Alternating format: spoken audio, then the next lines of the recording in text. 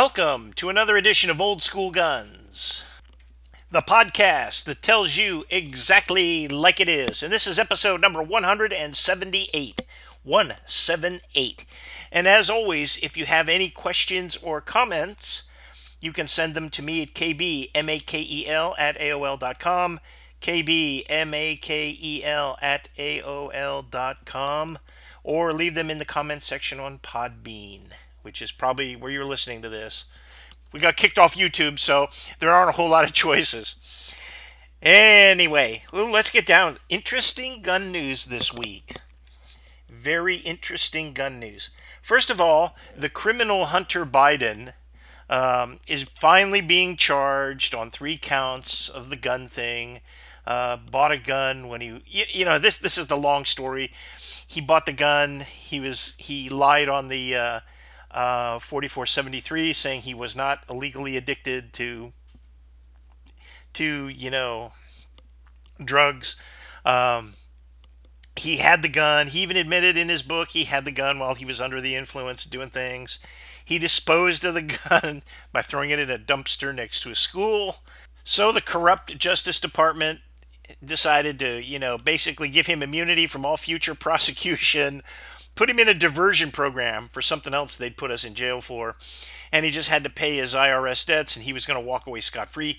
Fortunately, there's at least one judge who hasn't lost her mind and looked at that and said, no, this is a piece of trash, and kicked out the agreement because it was garbage. So anyway, he is going to have to face the music on that, which is nice, because you know what? We're tired of the dual tier justice system. Now, don't think for a minute that this is gonna be anything more than an inconvenience. He'll hire the best Democratic Nazi Party lawyers that he can find. Will come. They'll get to his defense. They'll chisel this down, and he'll basically walk. But at least it'll inconvenience him. If it were any of the rest of us, we'd be looking at the world through, vertical bars. That's just the way it is. That's just the way it is, and that's the way it's got to stop. And it's the way and the Democratic Party doesn't see anything wrong with that. No mainstream Democrats are saying, yeah, Hunter needs to face the music and come to justice. Oh, no. They don't say that. It makes you really wonder about the Democratic Party. I don't know. This is going to be an interesting election coming up. That's for sure. Okay, the obviously delusional and probably drug abusing governor of New Mexico, because Albuquerque surprisingly has a crime problem, wouldn't have anything to do with all the illegals that are swarming across the border, wouldn't have anything to do with shackling the police when they're trying to enforce the law, wouldn't have anything to do with a shitty prosecutor that doesn't prosecute people. But she decided that the problem is legal licensed concealed carry holders. So she tried to suspend that right that you could not carry concealed or open, I suppose, in New Mexico, or at least in Albuquerque, for the next 30 days. Now, this has nothing to do with crime. Understand what this is. This has nothing to do with crime. It has nothing to do with Albuquerque. It has everything to do with disarming law-abiding citizens. It's like saying, well, we have a drunk driving problem, so all members of the American Automobile Association need to be held liable for that. It's insanity. It's crazy, and it's insanity. This is simply another way of trying to infringe on the, right to keep and bear arms, the Constitution of the United States, part of the Bill of Rights. It's her way of trying to infringe upon it. The good news is that some judge has said, no, you can't do this. Now, I'm sure it'll get wrangled until they finally find a friendly judge. But this is insanity. Your rights can't just be suspended by some idiot elected official who says, well, I know better than the Constitution. In this case, she's going against her state constitution as well as the national constitution. Why is this person in office? This is the problem of our failed education system. An education system that just can't seem to educate people. If she had a civics class, she might understand it. Same thing with these people who said, "Well, we don't have to obey the Supreme Court." Well, I'm sorry, you do. That's the way our government's set up, and they just don't like it because somehow it sits on their reproductive rights. But it's insanity. They don't even understand how our government works. So how can they hold a position in it? How can they? It's like there's another thing too. You see this. There's been a national thing, kind of. COVID kind of brought this on, but it's also been It's also been the tranny issue. There was a little girl who went into a girl's bathroom and was raped by a male student who was identifying as a girl. Went into the girl's bathroom.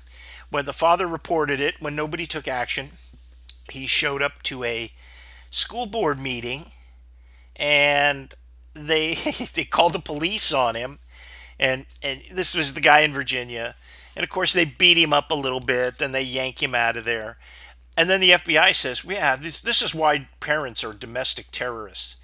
FBI needs to go. FBI and Justice Department. I'm afraid they're just gone too far down the road. It certainly isn't Ephraim Zimbalist Jr. anymore, like we used to see on television. It's more like third world thuggery, if you ask me. But anyway, they the people have been going saying, hey, what's happening in our schools? And one of the things they don't like is, hey, there's all of this very sexual, pornographic literature going into schools, and they're targeting younger and younger kids. I mean, they're talking to kids. This is kind of a tangent, but they're telling kids who believe that on December 24th of every year, a fat guy in a red coat and a white beard puts toys in a sleigh and travels all around the world, slipping down chimneys, leaving presents for everyone. Okay? Kids that actually believe that are being told about gender. You can't do that. If you can convince them that Santa Claus exists, you can't have a meaningful conversation about gender and homosexuality and binary and identifying as a girl and keeping this as a secret from the parents. Teachers have gone way overboard. Now, I realize it's not every teacher, but the teachers participating in this have gone way over the line, way, way, way over the line. And part of where they've gone is they put these smut books in the school libraries. And, face it, that's not where they need to be. And in fact, Senator John Kennedy, I can't remember where he's from. I don't know if it's Louisiana or Alabama or someplace. He read a passage from one of these books, and it described a male homosexual encounter of very young men. And, this does not need to be in the schools. I'm sorry. Now, if parents want their kids to read that and want to go buy them the book or take it out from another library, hey, have at it. They're your kids. But to put this in a library in a school that has a shield of anonymity and access that parents can't get to is wrong. And that's why we regulate the books that are in there. And, it's like all the other garbage books. How many of these books are garbage? I remember when I was in school, and still, there's Native Son, which was written back in probably the 20s. There was Black Boy. There was all these other books about basically this racial equality, anger business. Nobody would read those books if they weren't required reading in high school. I mean, they've put these things on life support. And that's how I think. And I'm the guy who said one of the best books I ever read was an autobiography of Roy Campanella, who was a great baseball player.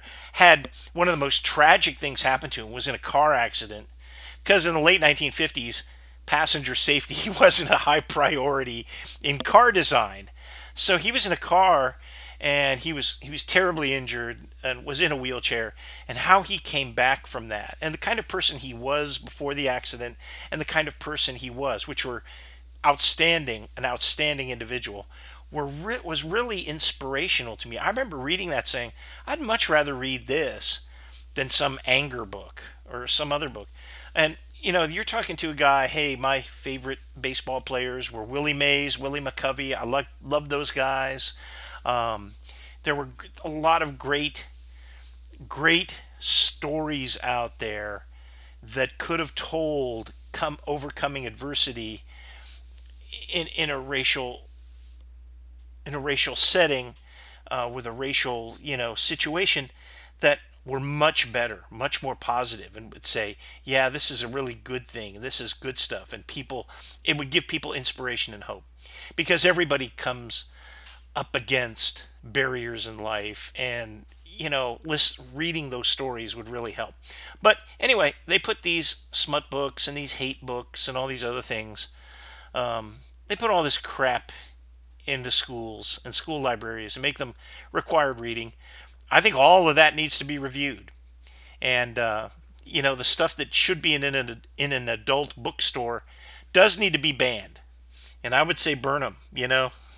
I would say burn them. That also brings me to, I haven't watched it in months.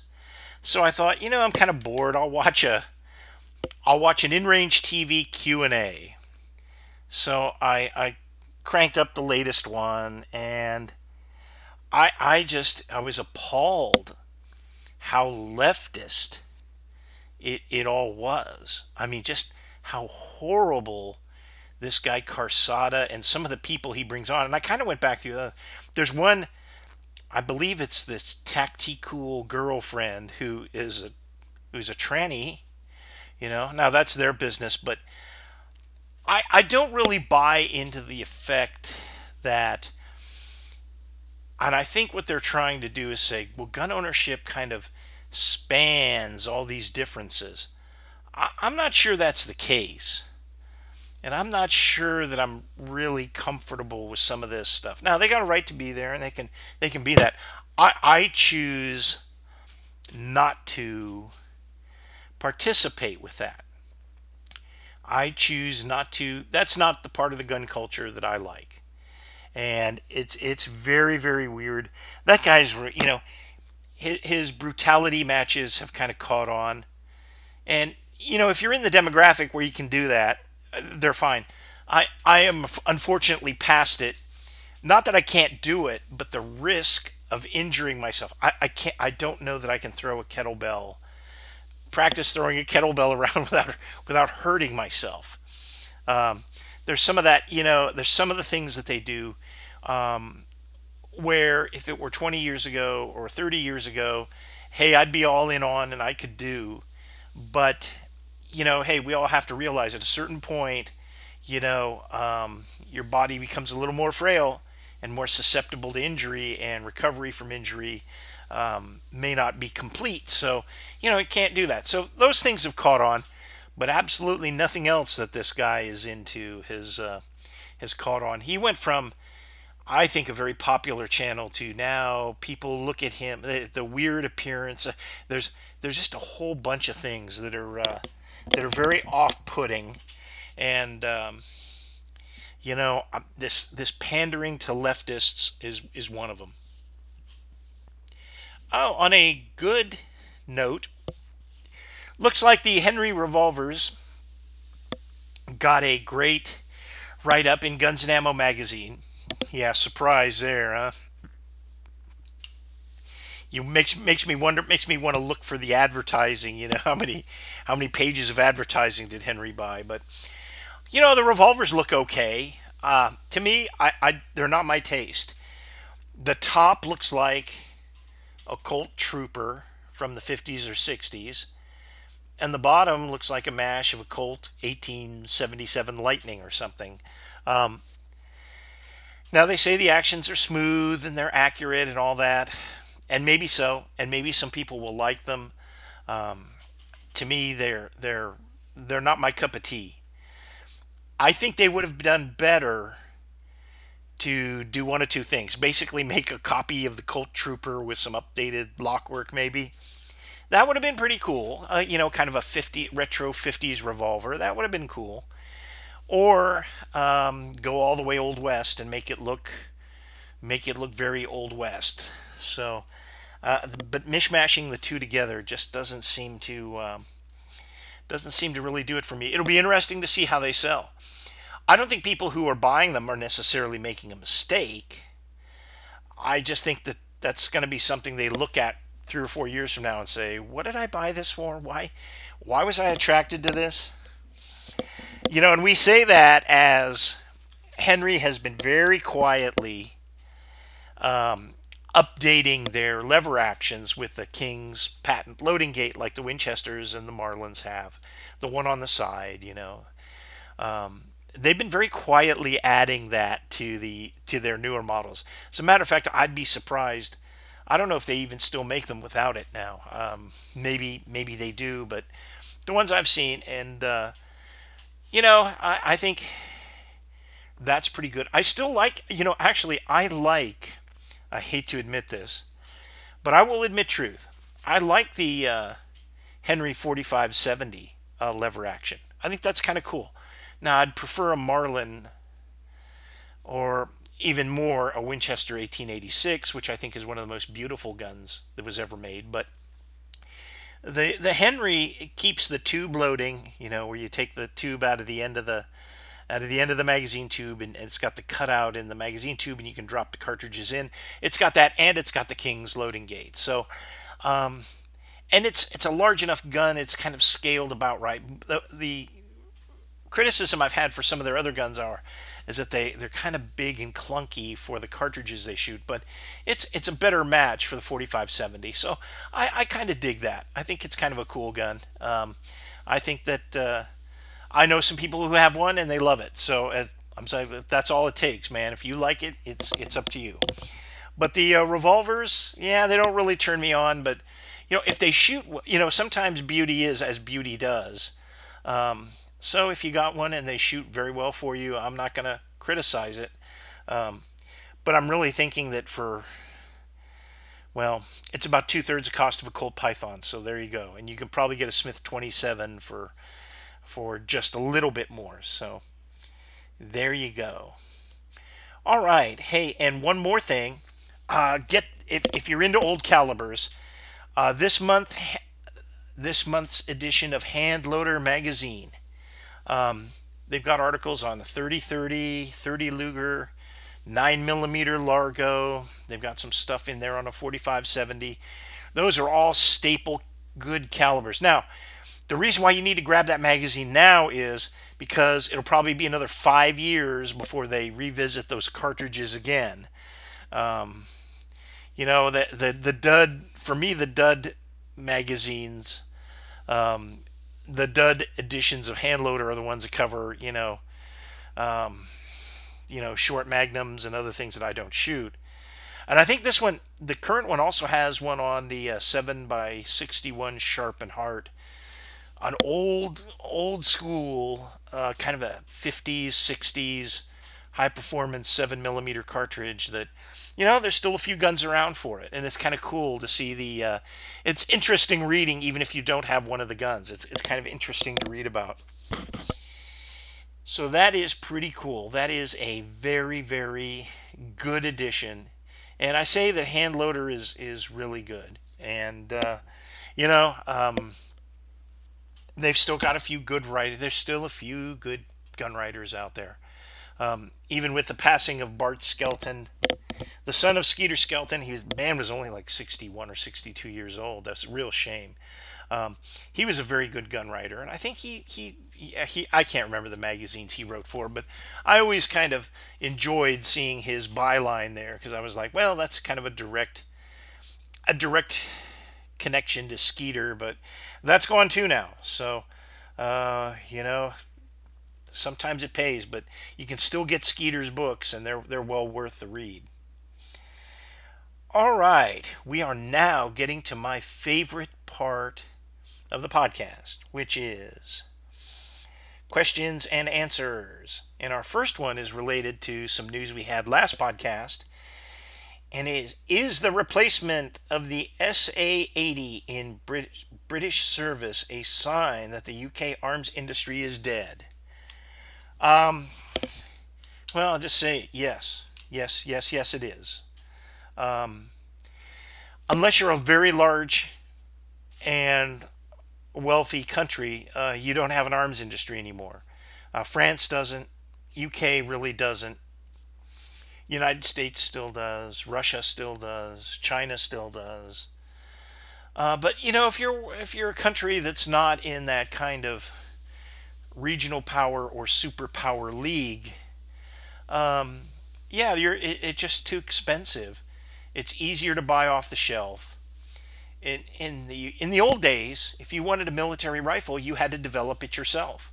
And countries driven by things like nationalism, um, trying to get the one-upsmanship on their neighbors and things like that, it was very advantageous for like almost all the countries in Europe to have their own arms industry because you could develop what you needed.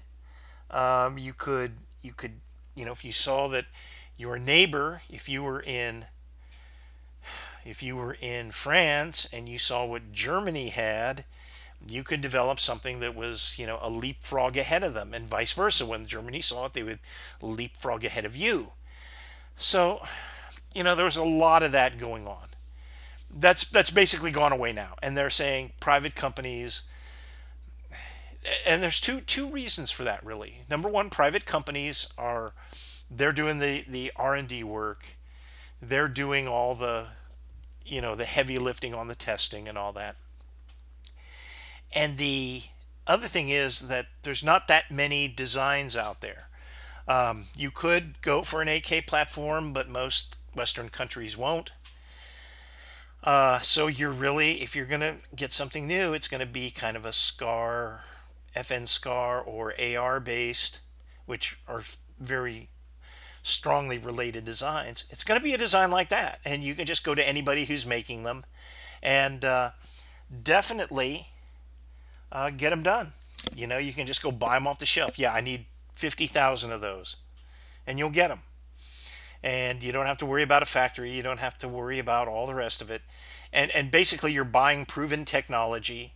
It's still advanced technology, but it's proven technology, and it's a lot less hassle, and a lot less anything else. That's why countries are developing their own armored vehicles is becoming a thing of, well, I'll just buy them from them because that's a better way to go. I don't have to invest all this R&D and all of this effort into it. So that's where it's really going. But the UK arms, here's another reason the UK arms industry is dead. Because they have outlawed weapons. De facto, they've outlawed weapons in the UK. I think you can still have bolt action rifles, maybe lever action rifles, but you can't have any semi-automatics. You can't have any handguns. Therefore, if you don't have a culture of arms making and arms use in your country, then you don't have anything. So that's why it's dead. They've got nobody to blame but themselves. They're just marginalized. The UK contract for something, it just kind of goes in the inbox with the Senegal contract, or the the Namibia contract, and then there'll be the French contract, then the Canadian contract. They're just another contract, and their ideas, their innovation, and their ability to produce something is just kind of going away. So that's the deal. Okay, did the M1 rifle really make a difference as opposed to the 1903 Springfield in World War II? Well, it did. You can argue as to whether or not the M1 really, when you fire an M1 and a Springfield side by side, you say, yeah, the M1 is much better. When you're talking about, men hitting the beach, and we did invade, the Marines invaded Guadalcanal with Springfields. So, it's not like it was a useless, worthless rifle. It was okay. The magic of the M1 was twofold. Number one is it distributed a high rate of fire. The Germans, who had bolt action rifles for the preponderance of the war, they used those rifles to protect their very excellent MG42 machine gun. So the MG42 machine gun was really the focal point of their firepower. Um, in a similar sized U.S. formation, you had a machine gun, but you also had Browning automatic rifles, and you had these semi-automatic rifles, and a smattering of submachine guns, and a few people had carbines. But you had this much more distributed firepower, and it all depends which one you believe in. I believe distributed firepower is always a better idea, because if I were one of the grunts down in the trenches, I would rather have an M1 than a 1903. That's just the way that goes. So it did make a difference. One of the things is that yes, the sand could disable an M1 if you're doing a beach operation or you're in the desert. But they did a test, and one of the big things they figured out was even if you had to manually operate the M1, it was no worse than a Springfield. So there you go. So it's you would still have 75% of your rifles were semi-automatic. The other 25%, if you got sand in them and they were had to be manually operated, well, you could do that. You could really do that, and it would still be as those individual rifles would be the equivalent of a Springfield. So there you go. And I believe that's in Hatcher's Book of the Grand. I believe that's where I read that.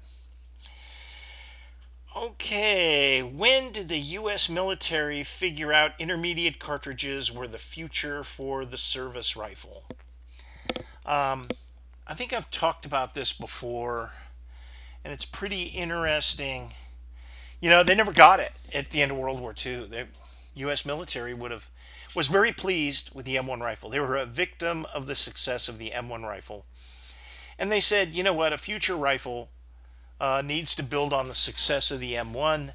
So therefore, what we need is a more efficient cartridge, and we can design a rifle and a machine gun around those.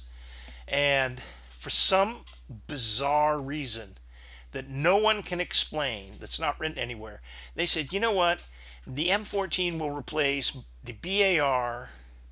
Not outlandish, but really not realistic. It also replaced the submachine gun and the carbine. And you kind of look around, you go, well, wait a minute, that's exactly the opposite thinking that they had pre-war when they said, you know what, we need something. Not everybody can handle a service rifle. Not everybody, truck drivers, mortar crewmen, radio men, everybody, we had different weapons because we had people whose job was not primarily to shoot at the enemy. They could, if they had to, they could defend themselves, they could in a pinch, but they were supposed to operate some other piece of equipment that was critical to success. So they completely reversed that and said, we just want one rifle, and it's going to do everything. And they tried the M15, which was just an M14, didn't even have a heavy barrel. It was just an M14 in a stock with a pistol grip and a bipod. And they proceeded to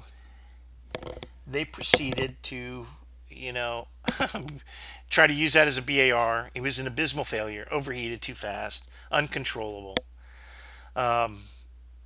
They still kept the M3A1 submachine gun, and armored vehicle crewmen and other people still had it because the M14 was too clunky to use inside a tank or a tank recovery vehicle or anything else. And so we stuck with that, and we basically compelled NATO to adopt it. Not that they had any better ideas. The 7mm goofball cartridge in the British had in their stupid bullpup, that was all stupid, and it was not going to work. Doing 8x33 Kurtz in a kind of prototype FNFAL was not going to work. Okay, so there was no really better idea out there on the NATO or Allied side. The Warsaw Pact and the Soviet Union said, we already figured this out. We essentially have patterned on the German intermediate cartridge, and that worked very, very well for them. And in fact, it still works well today. So they were ahead of the curve, and we still had a battle rifle and a battle rifle cartridge, even though we tried to make it smaller, more efficient, and everything else. Just didn't get it. We didn't really get the intermediate cartridge thing until, and it was Curtis LeMay saw a demonstration of the AR-15, and he said, that's kind of what we're looking for guarding SAC bases and air bases in general, I suppose. The M1 carbine was being used, but the carbine was out of production. And face it, the Air Force was a very forward-looking and very modern organization. So they didn't want the old, out of service, out of production M1 carbine. They didn't want it anymore. And they didn't think it was a very good weapon to defend the base against saboteurs or some kind of direct action special operations thing or whatever else. So the AR-15 was there. LeMay tried to buy a bunch of them. I think he kind of got turned down. They finally forced it, and then the Army and the Air Force got them. And for years they had different versions. The Air Force version did not have a forward assist, and yeah, that was they had the M16 instead of the A1. The A1 had the forward assist, and who knows what else. And there was a weird photograph that was circulating after 9/11. It's when remember after 9/11 they put National Guardsmen, Army and Air National Guard, Army National Guard, Air National Guard, into the airports to provide additional security. There's a picture of an Air Force guy, and he's got an original M16 without a forward assist. They look just like the Colt SP1. Look just like it. And that was, you would think, wow, that's 10 years after Desert Storm when we had phased the we should have had the M16 phased out in favor of the M16A2 way before that. But it shows you it takes time, and sometimes units that are lower priority get stuck with older equipment. So that's just kind of the way that is. I mean, in the 90s, and probably even into the early 2000s, until all the SINGAR's frequency hopping radios came in, I remember seeing ANPRC 25s, not even the 77s, but the 25s in reserve units. So, and there were reserve units that gave up their 1911s in 1995. Last of them left, I think, in 1995. So there you go. That's years after they should have been replaced. They still had them out there. Okay, so, but anyway, to get back to the question, it was really LeMay and the Air Force. Really, that was the impetus to get the intermediate cartridge. The experience in Vietnam in the jungle, that hey, the M14 with a wooden stock. Hey, they had some stock warping issues. They came out with a plastic stock for it, which is not a bad deal. The plastic stock was not a bad deal. But they needed a weapon that was lighter, faster firing, had select fire. Most of the M14s were blocked from some select fire. So we had all that. And it was really the Air Force and LeMay that kind of pushed us into the intermediate cartridge rifle realm. And I don't know that we're staying there. This 277 Fury 6.8, whatever they call it, 6.8 by 51, I guess. If that becomes the standard rifle, and I think they call it the M5 carbine, if that becomes a standard rifle, that's a throwback, man. That is a big throwback. And I'm not really sure that's a great idea. I'm not sure that's a great idea at all. But there is an impetus to get thrown back, um, and that's out there. So we'll see how that goes. Okay, next question. Is the PCC, pistol caliber carbine, or the SMG, that's submachine gun, effective enough for a riot scenario where the rule of law is absent for 24 to 48 hours?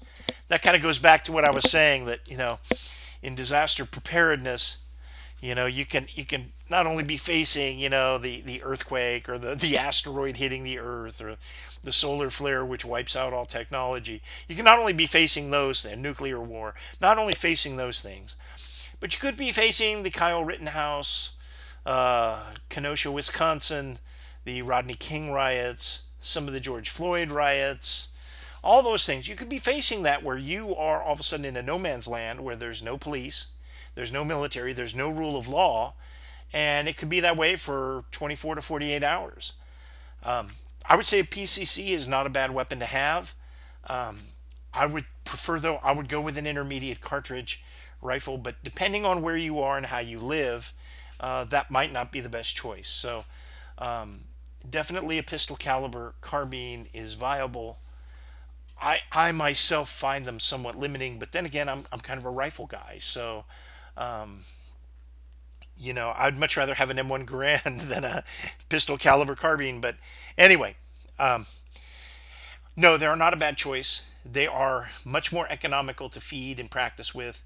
If a person has an adversity to muzzle blast and recoil, they're definitely a good option. So I would say that, yeah, it's good. If you can't get one of those, I would get a Ruger 1022 and 25 round magazines, and hope for the best. That's what I would do. All right, here is the next question. Have you made paper patched bullets for black powder cartridge rifles? Well, that's an easy one. No, I have not. I currently have, as one of my projects, which I've been sadly neglecting, I'm planning on trying that for Martini Henry and 4570. I've got some loads worked up now for both of those, and the 4570 is in a trapdoor. It's not like a modern, lever action or anything. So I plan to use these loads, see how they shoot, and maybe go with some paper patch cartridges. If I in the past, I've gotten great accuracy out of just regular lubed bullets in 4570. So using a black powder lube, of course. So I don't really see a reason that I would need it there, but the Martini Henry probably would benefit by that, although mine has a pretty tight bore. So it's one of the things I'm going to do is go ahead and reevaluate that, see how, if I'm unhappy with the accuracy I'm getting, and it's not me and it's not some other factor, I may try paper patching to improve that if I need to. So that's kind of where I am with it. I've never heard of, and I don't think anybody uses a paper patch on like a 3840 or 4440 or anything like that. I just don't think there's a need to. So, those guns just don't have the range to do that. So, yeah, that's where I am with paper patching. Not a really big deal. But I will, and I do know one guy who did it. He's actually even paper patched his. Shoots a K. I don't know if it's a K31 or a 19. What are they? K1911, the Swiss rifles. He's done those, and I don't know that he's paper patched those, and those are like 30 caliber. So they seem to work for him. So that's pretty decent. Okay, here's the next question. Is the retro AR fad over? Yeah, I really kind of think so. Certainly all the excitement has died down, but you can still get, decent retro ARs out there. Sometimes you might have to build them. I think and I haven't checked in a while, but I know Brownells stopped making the proto AR, which I thought was by far the coolest one. That's the one with the charging handles, the trigger on the in the hand guard. The that or not hand guard, but what do they call it? The sight handle. Because that was the original function of that. The what we call the carrying handle was actually designed just to protect that trigger. And when they went to the rear charging handle, it was a little bit superfluous, other than it just kind of was a carrying handle and held aside. It was never actually meant to be a carrying handle. Um, it was one of those things. And in fact, when I was in the service in the infantry, no one carried an M16 by the carrying handle because it really wasn't a carrying handle. And in fact, if you saw anybody doing that, there was usually a non-commissioned officer which jumped all over them and said, "No, this is how you carry." You kind of carried it by the handguard slip ring, which was the center of balance. If you're going to carry it around, you carry it like that, or you carry it slung on your shoulder. You don't carry it around like a lunch pail by the quote carrying handle. So that was never designed to be a carrying handle. It was designed to protect that trigger charging handle. So there you go. Trigger charging handle is outstanding. I was out shooting mine the other, a couple of weeks ago, and it just such an enjoyable thing to use. I've always felt that the rear-mounted charging handle that you see that's on all ARs now, except for these. I always felt that was always a little awkward. I never really cared for it, but I really like the trigger one. Now I see why they don't like it. I can see why the Army did not adopt it. If you're wearing gloves or something, operating the charging handle would be difficult. And also they it also created another opening in the receiver that had to be protected. And they actually figured out, kind of how to do that. But, it's really very cool. I mean, they're very, very cool. Brownell should have kept making. I mean, that's one of the few guns. There's two guns that, at the minute I saw them, I bought them. And one was the DSA Israeli FAL. As soon as they announced it, the same day they announced it, I put in my order and paid the bucks. But I did that. And then the next one was that I was going to buy one of the AR-10s. I was always fascinated by the AR-10s. Even as a little kid, I saw one of my father had a gun book, and it had AR-10s in it, and it was kind of very mysterious and everything. And I always kind of liked looking, always was fascinated by them, and would read what I could. When Brownells had the AR-10, I'm like, man, I'm getting one of those. I'm getting one of those, and I was getting ready. I was within a couple of weeks of pulling the trigger on one of those. Pulling the trigger. There's, yeah, no pun intended. And the DSA Israeli came out, and I said, no, I want that. I've always wanted one of those. I'm getting that first. So when I went zipping around, I was thought, man, I really don't need another 7.62 battle rifle, but I've always wanted the AR-10, so I'll get it. And then I saw the Proto AR and 5.56, and I said, that's really the one I want. And as it turned out, I think I made a really good choice.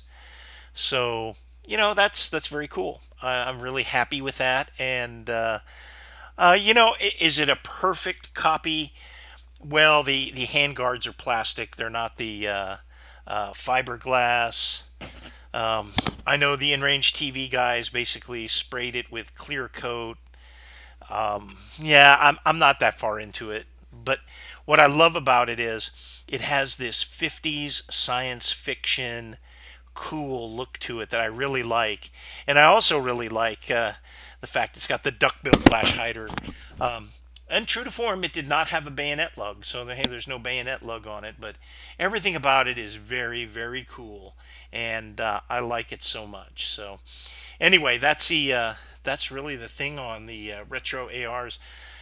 I still think, they're so lightweight. They're so easy to use. The iron sights are so good that I think people really missed a bet by going in different directions with it. Um, the heavier you make an AR, the more it becomes just like any other rifle. But that lightweight um, A1, or the M16 AR-15, M16A1, AR-15A1 type rifle is just a pleasure. It's got 20-inch barrel. It hits hard with a 5.56 55 grain bullet. There's just so much goodness with that I really like it. If I could make one improvement, and the problem is sometimes these companies listen a little too closely to the purists. I would have put a 1 in 8 twist barrel um, in it, and I mean it would have been the same contour and everything, but then you could have shot heavier loads, which would have been nice. But instead, they went with the 1 in 12 um, because they wanted to make it authentic. And the problem with that is the gun's not authentic anyway because it's got the slip ring, because that's the best way. They had a different way of putting the handguards on the proto AR. So I'm like, hey, I would take a 1 in 8 barrel and be very, very happy because it'll shoot the 55 stuff really well and it'll shoot heavier loads well. But as it is, we got the 1 in 12, so not a big deal because most of the stuff I shoot is 55 grain anyway. So there you go. So it really doesn't matter, but it would have been nice to have them a little more flexible.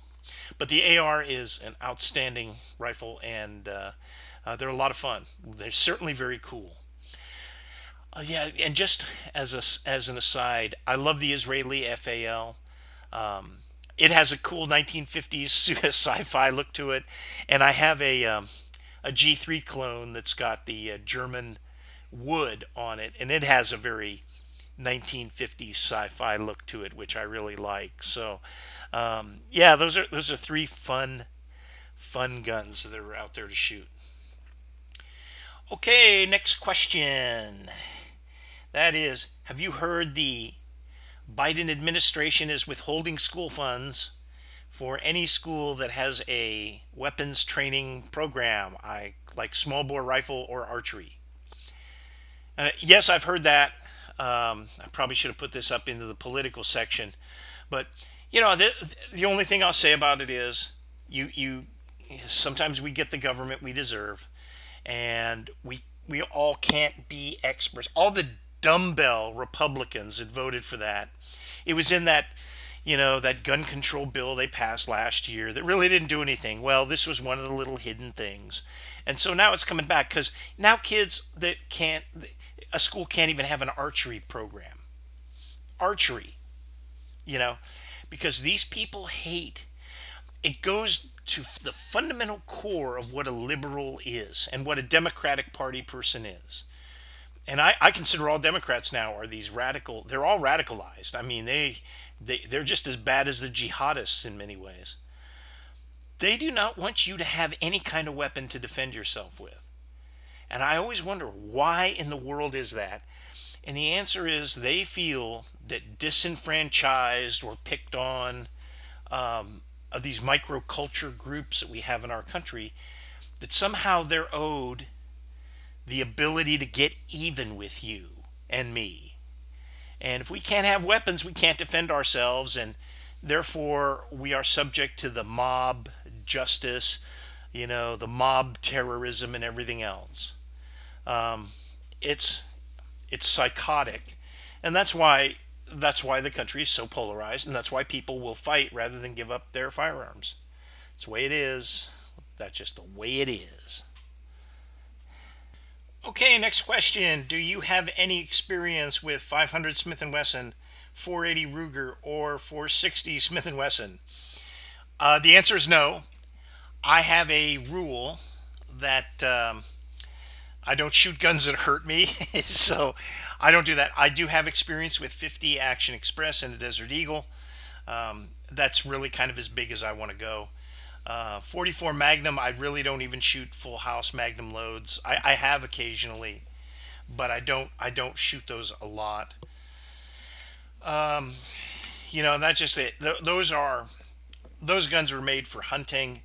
I do not handgun hunt, so therefore I find their use to be very, very limited for me. For a person who handgun hunts, they're probably awesome. So, no, I do not. And if I did, I would probably be a very boring subject because I would actually just load them down and shoot big lead bullets out of them. So I wouldn't shoot the screaming hot loads. So, no, I don't, but I do like them. I think they're awesome, and I'd like to. I actually like to play with them. I did shoot. I've told this story before, but I'll tell it again.